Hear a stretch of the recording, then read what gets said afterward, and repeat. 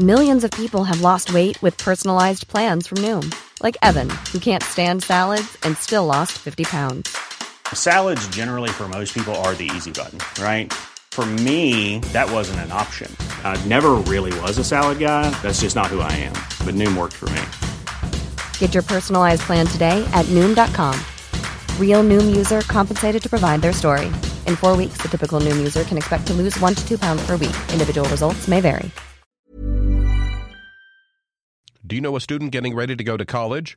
Or are you looking at going back to school yourself? The Woodward Hines Education Foundation and the Get to College program help more Mississippians get to and through college to get certificates and degrees that lead to meaningful employment. They offer free college planning advice, including hands-on FAFSA completion assistance through in-person or virtual appointments. Visit gettocollege.org to learn more.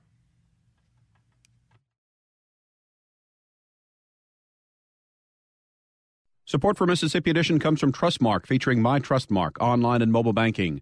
Monitor accounts and information, transfer funds, create special alerts and reminders. Details at trustmark.com. Member FDIC.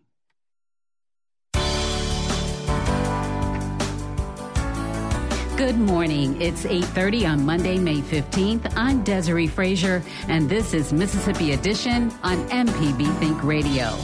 On today's show, state leaders hope Mississippi will receive disaster recovery assistance. We'll hear what volunteer organizations say they need most. So we got FEMA in to do joint damage assessments with us, because once we think we've met the threshold, FEMA has to come in and do a verification. Advocates for Mississippi children with mental health needs are seeking creative partnerships as funding is threatened. And after Everyday Tech, find out what you can do to help your children avoid summer learning loss. That's all coming up. This is Mississippi Edition on MPB Think Radio.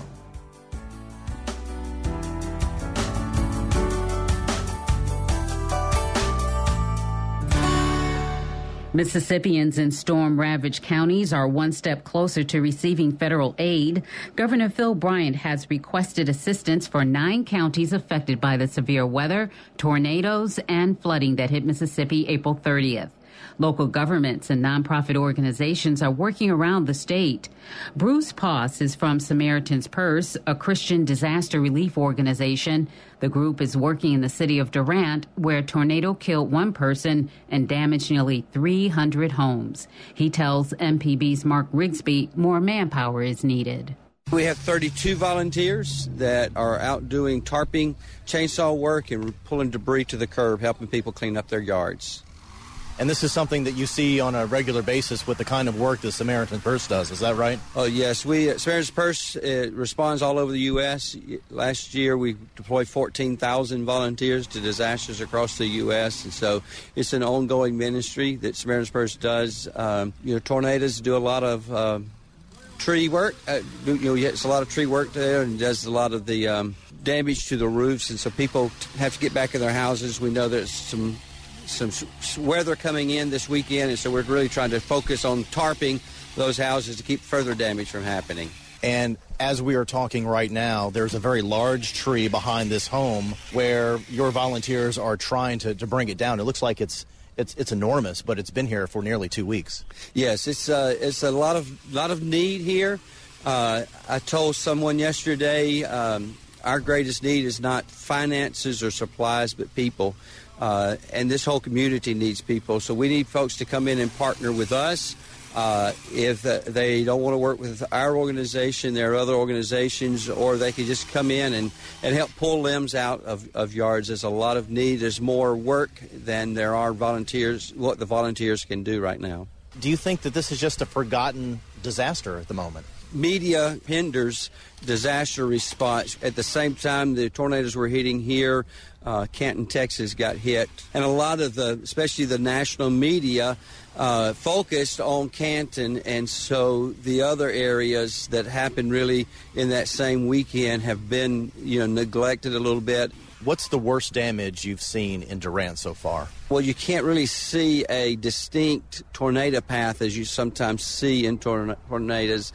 There are multiple areas of destruction from south of here in Pickens and Goodman and all the way up into this area. Certainly in Mississippi, this was the most damaged area. There's houses that rooms are taken off the front of it from the trees that came down. The downtown area has damage. It's just sad to see. Thank you so much for being on Mississippi Edition. We do appreciate your time. Thanks, Mark. Lee Smithson is director of the Mississippi Emergency Management Agency. He says the funding is imperative. Well, quite frankly, the reason why there's still so much debris, especially in Durant, is because neither the city nor the county have the assets or the money, quite frankly, to be able to haul that debris off. In most cases, when public assistance is declared, it's a reimbursable type situation to the counties, where the county can go in, pay to haul off the debris, pay to fix the roads, pay to get the power lines restrung. But in this case, because Holmes County is more than double the national average in the poverty level, they just do not have the resources to haul the debris off. So that's why it's so imperative to get the federal disaster declaration to be able to get in so that debris can be hauled off before it really starts presenting a health hazard. Public assistance is being requested for Adams, Calhoun, Carroll, Claiborne, Holmes, Jefferson, Montgomery, Webster, and Yazoo counties. In a statement, Governor Bryant has said this was truly a widespread severe weather event. Most of the survivors will need federal assistance to help them rebuild and recover. Coming up, parents and mental health care advocates collaborate to address the challenges in finding treatment for children. This is Mississippi Edition on MPB Think Radio. If you're a sustaining member of MPB Think Radio, we appreciate your support of our programs. To become a sustainer, go to mpbonline.org.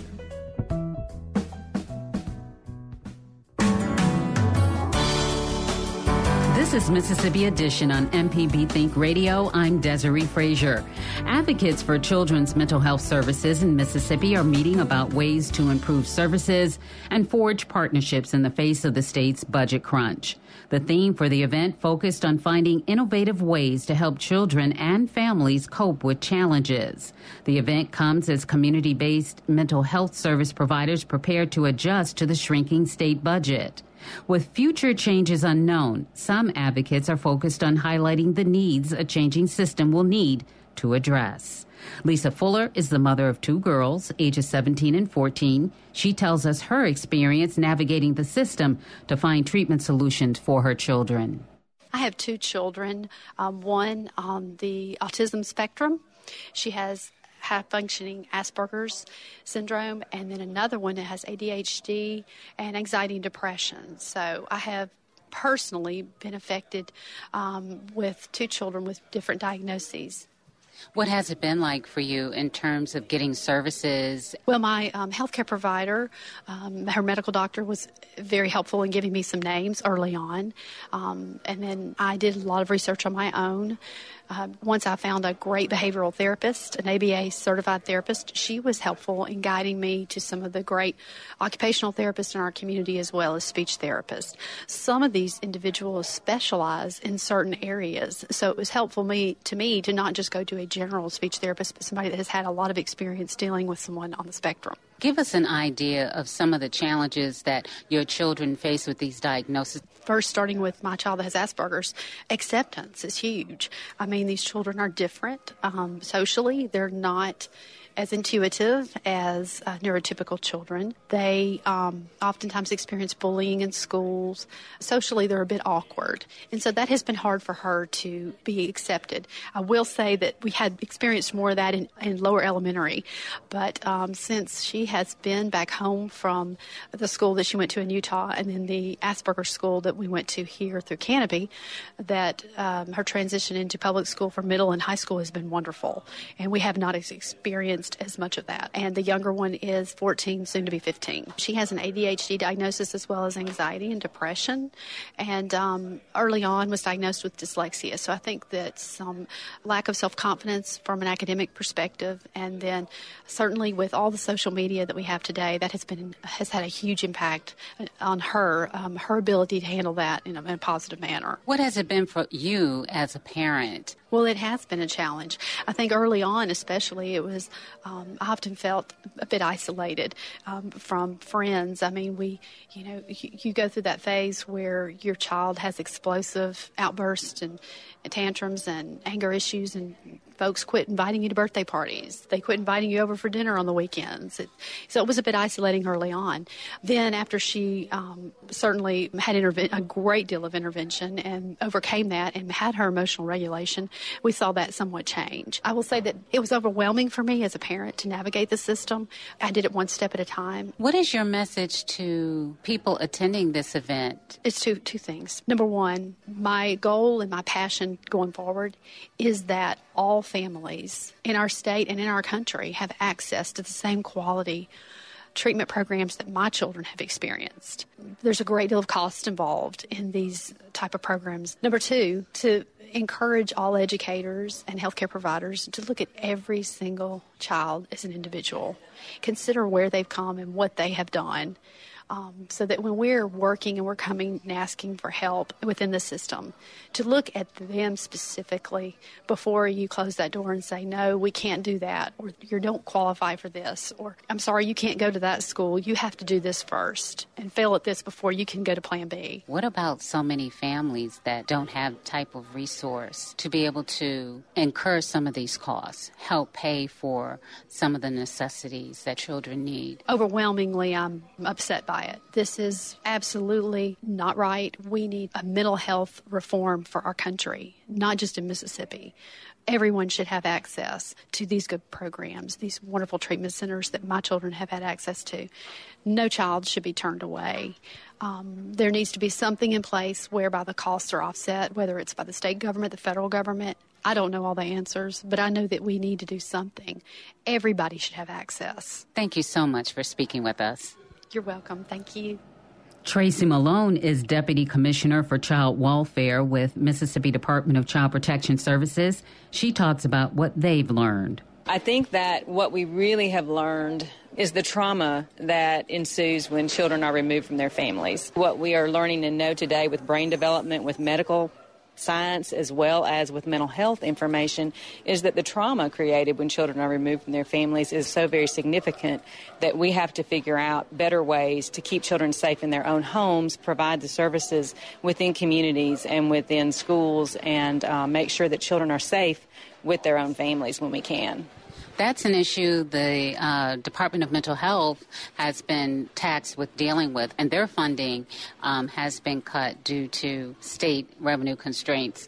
What does that mean for helping our children? I think it just means we have to continue the conversation on how do we all come together to make sure that we're maximizing whatever services there are, and that children actually and families are actually receiving what's needed, and that we're not duplicating anywhere, and that we really are taking a team approach with everybody available. As agencies that are responsible for the health and welfare of children throughout the state of Mississippi, we all are coming together to try to figure out how to solve this problem, and that none of us believe that we're the only answer. Well, thank you so much for your time. Thank you. Canopy Children's Solutions hosted the 4th Annual Children's Mental Health Summit last Friday in Jackson. Coming up, hear ways students can avoid the summer slide, and it's not the one at the playground. That's after Everyday Tech. This is Mississippi Edition on MPB Think Radio. This is Everyday Tech on Mississippi Edition. I'm Sharita Brent in studio with Wills Couture and Jeremy Thompson. And today we're going to be talking a little bit about online and internet privacy. Who's watching what you're doing while surfing on the internet? Wilts and Jeremy, good morning. Good morning. So is there such thing as internet privacy? I mean, because pretty much everything is public. There's a conception of privacy, but anything that you put out there on the internet, you can expect to see it from some other source. And a lot of people, they volunteer their information, like, your spouse's name on Facebook or even your maiden name on Facebook, which is, if you remember, one of those things that your card companies ask you for whenever you sign up for a credit card. They want your maiden name, and that information is out there publicly for most women. And something I had brought up on my Facebook not too long ago, and all these people who are answering all of these, let's get to know our friends. Well, if you really look at a lot of those get to know our friends questions, a lot of those questions coincide with security questions. And that's how a lot of these people are getting compromised, because people are getting their information and they're willingly putting it out there.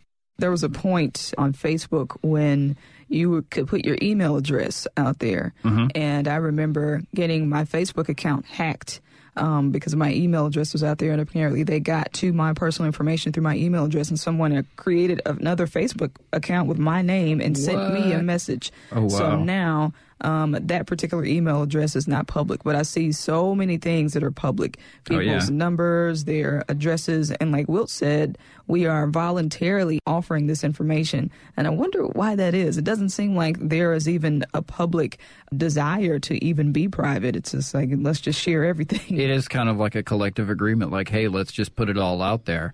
But another thing is a lot of it comes like wolf in sheep's clothing, like those little games that you see on Facebook where it's like, oh, what kind of Harry Potter, what house would you belong to, or which of your friends would help you get away with a crime, or, whatever it is. There's a bunch of just goofy little generators out there. But every time you use one of those, you're potentially passing your information over to a third party. So I'm curious about this idea of location, because it seems there's always this question when you go to a website, especially from your phone, this particular site wants to know your location. Mm-hmm. And there's a setting on most phones where you can turn your location on or off.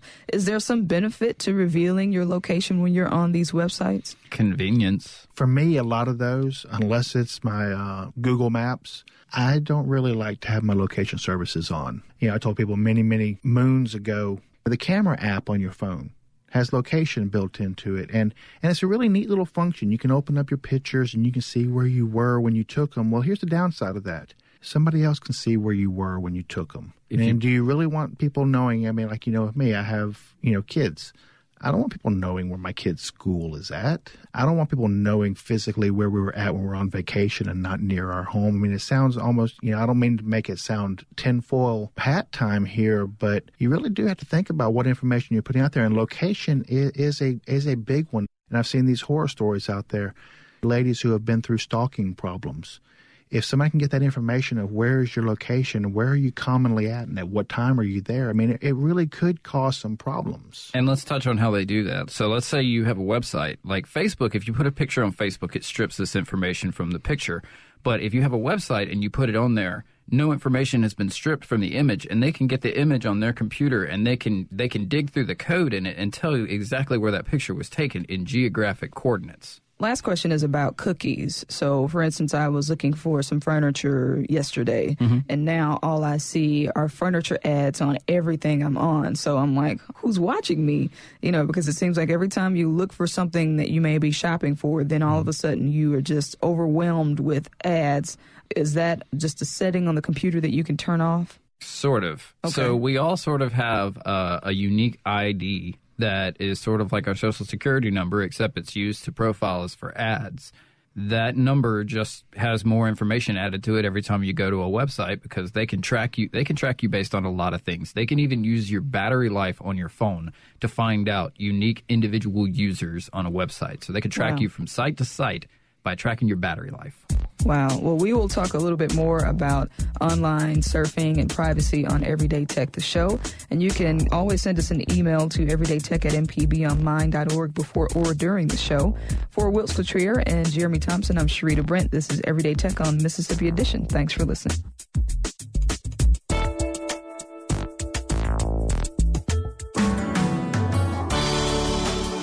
Mississippi Edition on MPB Think Radio. I'm Desiree Frazier.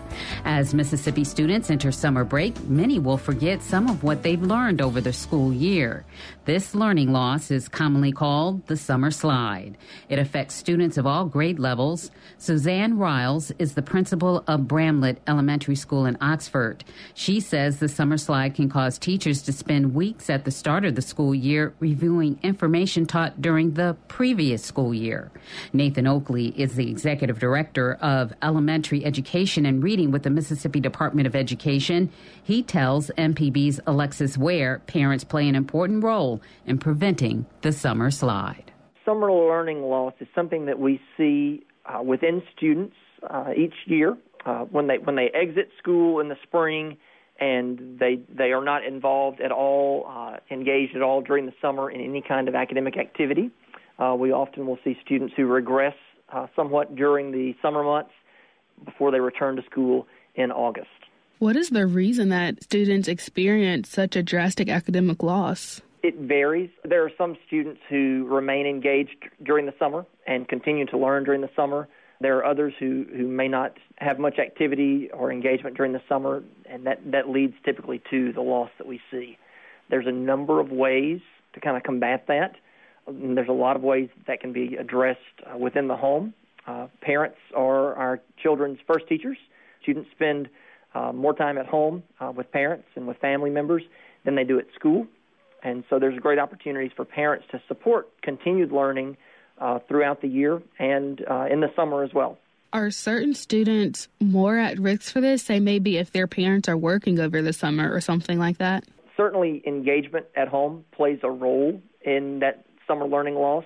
There are students who are with family members during the summer or in summer programs who have opportunities to continue to learn. But there are instances where maybe there are students who are a little older, their mom or dad may not be at home, and they're not as engaged, not as involved or plugged in with summer programs or activities during the summer months. What about summer reading? Does that kind of help the situation at all? So I think there's lots of ways that districts are trying to address summer learning loss. A number of districts will provide students with maybe a summer reading list where students might read some books over the summer and come back with a presentation in the fall early on in the school year where maybe everybody in the school or the district is reading a similar book. So they've got kind of a community focus there. Some districts run summer reading programs or other kinds of summer enrichment programs for students in their schools or in their communities. And then there are oftentimes library programs, public libraries that are running summer activities where students can stay engaged through the summer, and they can go in for book clubs or for summer reading clubs or other kinds of activities. Those don't necessarily have to be driven by the local school districts. There are also great opportunities for parents to foster that same kind of love for learning and desire to continue learning in the summer through family trips to the library or family trips to museums. There's a number of museums here in the Jackson area and other family outings that can be educational in nature. They can support reading and mathematics and other content areas, but can make it educational and fun and engaging all at the same time. How does this then affect the way that the first few weeks of learning is, and how does that impact the teachers? So there are some instances, certainly, where a teacher might have to go back and revisit some material that needs to be addressed with students prior to moving forward. That will depend on the nature of the content of the course. It will depend on the students in that class. Would having to relearn the material put some students behind academically? If you're having to go back and revisit prior material, it's taking away from your instructional time and the course that you're teaching. That would vary, again, from place to place, but certainly it would take away from the time. That would be the case regardless of whether it was from a student who maybe had the content down in the spring, didn't use it for some period of time. One of those situations where you don't use it, you lose it, or whether from a student who passed the previous course and just struggled with some of the content and is still not as far along toward mastery as some of the classmates. And is this a problem that's seen across the board in schools from elementary up until the high school years? John, I don't think it's necessarily isolated to any grade band. What are some things that parents can do to help their children over the course of the summer with this issue? The Department of Education over the last year or so has developed a number of resources to support parents. We have a parent read-at-home guide, or read-at-home plan that's available on the department website that helps parents, particularly with grades K through 3 reading activities with their students. And then we also have a set of family guides to student success that address specific activities that parents can work on at home with their children across grades pre-K through 8th grade for math and reading and other content areas. The family success guides are available both in English and in Spanish, and they are available on the department website. Nathan Oakley is the Executive Director of Elementary Education and Reading with the Mississippi Department of Education. Thank you for speaking today. Sure. The National Summer Learning Association says because of this, summer learning loss contributes to the long-standing achievement gap between low-income and higher-income students. Stay tuned to MPB Think Radio for a full slate of Mississippi-based programs all morning long. Coming up at 9, it's Deep South Dining. Then at 10, it's Now You're Talking. And at 11, stay tuned for Southern Remedy. Did you miss part of the show today? Find past episodes of this and other Think Radio programs online at mpbonline.org or by downloading the MPB Public Media app from the Apple or Google Play stores. I'm Desiree Frazier. Join us again tomorrow morning at 8:30 for the next edition of Mississippi Edition, only on MPB Think Radio.